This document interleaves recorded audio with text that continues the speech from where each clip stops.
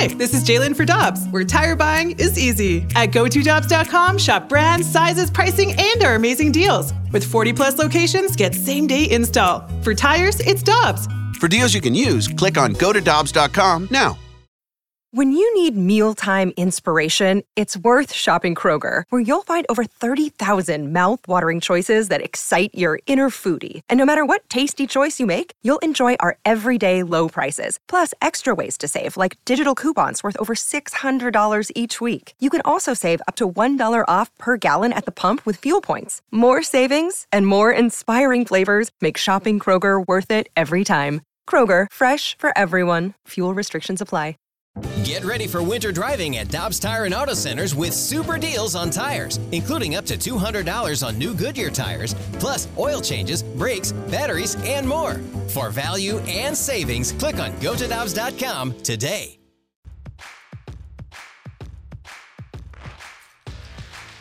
With Alex Ferrario, I'm Brandon Kiley. It's BK and Ferrario on 101 ESPN. Right now, we are very happy to go out to the Brownie and Crouppen Celebrity Line to be joined by Chris Spire. He's a former Major League shortstop. He was a 3-time All-Star and won a 2001 World Series title with the Arizona Diamondbacks, and we are happy to talk to him after this Red Series. He's with the Reds as a coach from 2008 to 2013. Chris, we sincerely appreciate the time this morning. How are you doing, my friend? You know, I'm doing well. It's my first year away from baseball. I'm retired now, so it feels a little different. What's it like? What's it like to have time where you're not regimented every minute of every day, basically?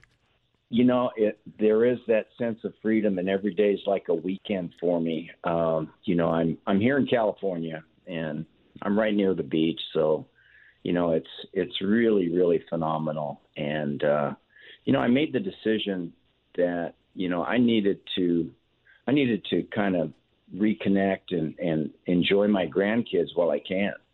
So, you know, it's been phenomenal. I've been really, really happy. Well, I was about to ask you, Chris, about how long you think until you miss the game, but then you said beach and grandkids, so I'm assuming you're never going to miss the game that much, right?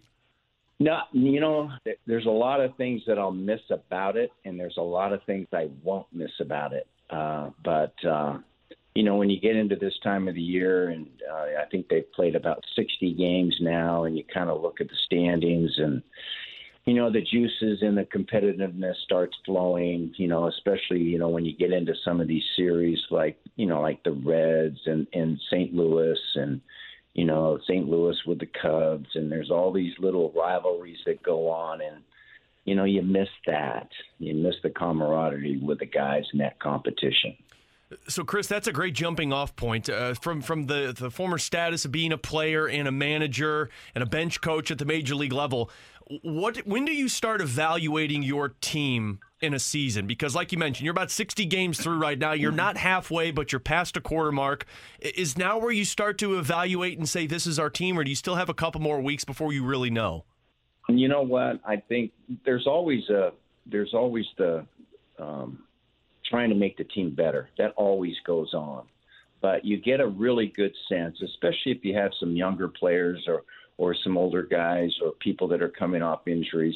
This 60-game mark is a pretty good time to kind of sit there and say, okay, moving forward, you know, what do we need to do maybe to get better? And this is the time, I think, you know, for general managers and the manager to have these conversations. And, you know, you got trading, you know, possibilities coming up, and you know, you want to be competitive. You want to get into that playoff scenario, and this is about the time you can kind of look at it and say, okay, we've given our guys, you know, over, you know, 100 at bats, 150, 200 at bats, and you know, from the pitching standpoint, well, we can't go into pitching because that's always a work in progress. It's you know, you can always have, you know, more pitching. So, but this is a good time. Chris Spire joining us here on 101 ESPN, former Major League shortstop. He was a 3-time All-Star and is a baseball lifer. He's been coaching or was coaching in baseball for about 20 years, his first year out of the game now. Chris, I'm always curious, you were with the Reds from 2008 to 2013. You have been a part of what was a big-time rivalry in that span as well. What do you remember most from those Reds versus Cardinals head-to-head matchups? Oh, it was fun. I think, you play so many games, you play 162 games, and when you get into a series like that, there's extra juice flowing. You take it from the top of when you look at the teams, and we had Dusty, and St. Louis had Tony, and I think there was always that, of respect, but also a little bit of a rivalry between those two guys. And, one of the things that was funny about Tony is, as the bench coach, which I was with Cincinnati, it was my responsibility to, get the lineups up and send over the lineups and receive the lineups and do all that kind of paperwork. And Tony was a little relentless in regards to, he'd send over a couple guys. He says, well, I know that these guys are going to be playing. Haven't really made up our lineup yet. So there was always a little bit of battle there. But then, once the games got going and, we started to have some pretty good teams with Cincinnati. But there was always that extra boost with St. Louis to win that series. How much of your managing experience and your baseball knowledge, Chris, did you take away from being around Dusty every day and then, of course, seeing Tony La Russa as much as you did in St. Louis? I tried to pick up a lot because, I had aspirations, I think, early on in my coaching career, to figure out a little bit, if I got that chance, what type of manager would I be? And, I gotta mention, another couple of guys. Number one, Tony was a master with, working his bullpen. He had to help with Dave Duncan, but those guys were really, really good at getting the most out of their bullpen. And it was about keeping them, keeping that bullpen and that pitching staff, on the same page.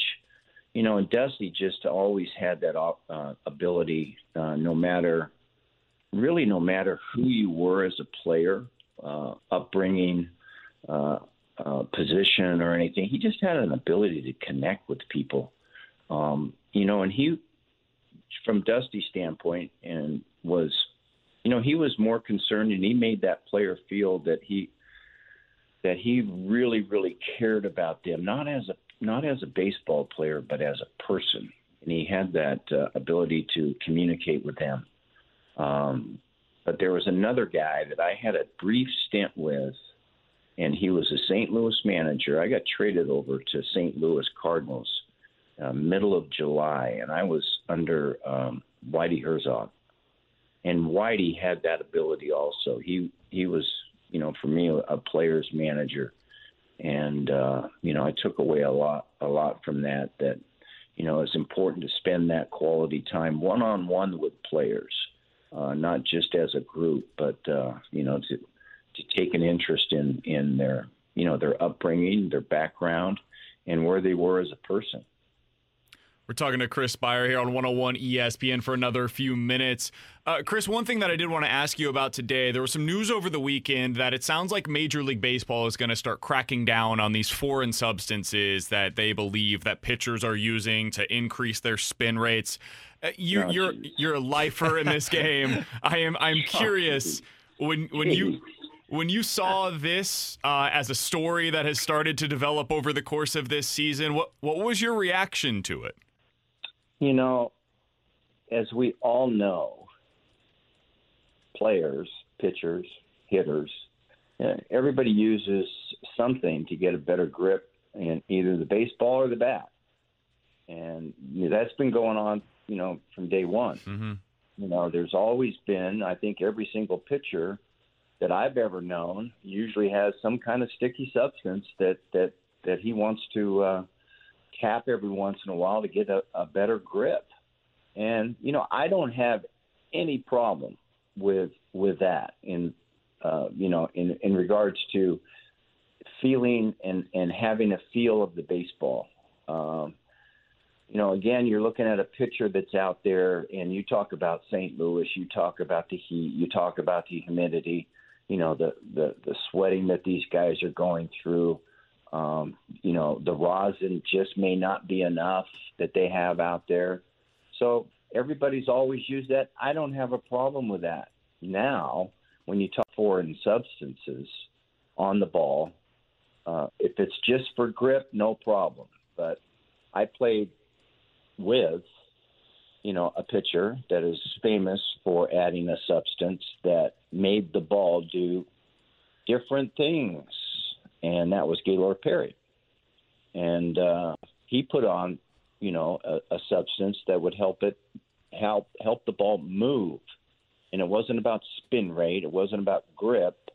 It was about decreasing the spin rate so it acted, in a tumbling effect so he could get ground balls. Now, if you're going to do that, I have a problem with.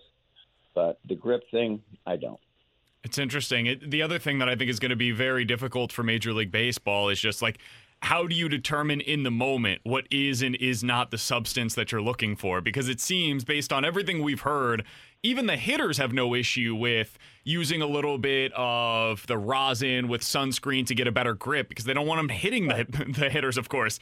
And then if it gets into some of this other stuff that has come out that is truly tacky and sticky, that's where the line kind of comes in. But how do the umpires in the moment determine that? It seems like it's a difficult spot.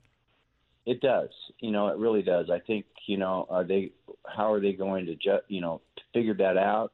Unless Major League Baseball and just puts out a list of things and says, if there is a tacky feel to the baseball, that is not, that will be okay. I have no idea, and they're putting this burden, either on, the umpires or what. I know that Gaylord, his glove, his hat, and everything else was always looked at to see if they could find that substance.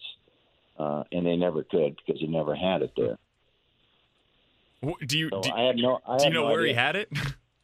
Oh yeah. But I don't know if I should. I don't know if I should say anything about that. That's fair. I don't know if he's come out and said where he kept it. I think he kept it. He was so deceptive. In regards to how he got it and where he got it from, and I think he probably changed it a lot. Interesting. But I know it was never on his hat or his glove. Interesting. Hey, Chris, we appreciate the time this morning. Continue enjoying retirement. Have a bunch of fun with those grandkids of yours. All the best, and we'll talk with you again soon. All right. Take care. Thanks, Chris. You got it. The Wendy's $3 breakfast deal is here. Get a bacon or sausage, egg, and Swiss croissant, plus a small seasoned potatoes. That's a better breakfast for just $3 in 3 easy steps. 1, wake up. 2, get out of bed. And 3, head to Wendy's for your $3 breakfast deal. Choose wisely. Choose Wendy's $3 breakfast deal. Limited time only. Participating U.S. Wendy's during breakfast hours. Select a request $3 breakfast deal in order to obtain discount. Not valid for a la carte or combos orders. Price and participation may vary in Alaska and Hawaii.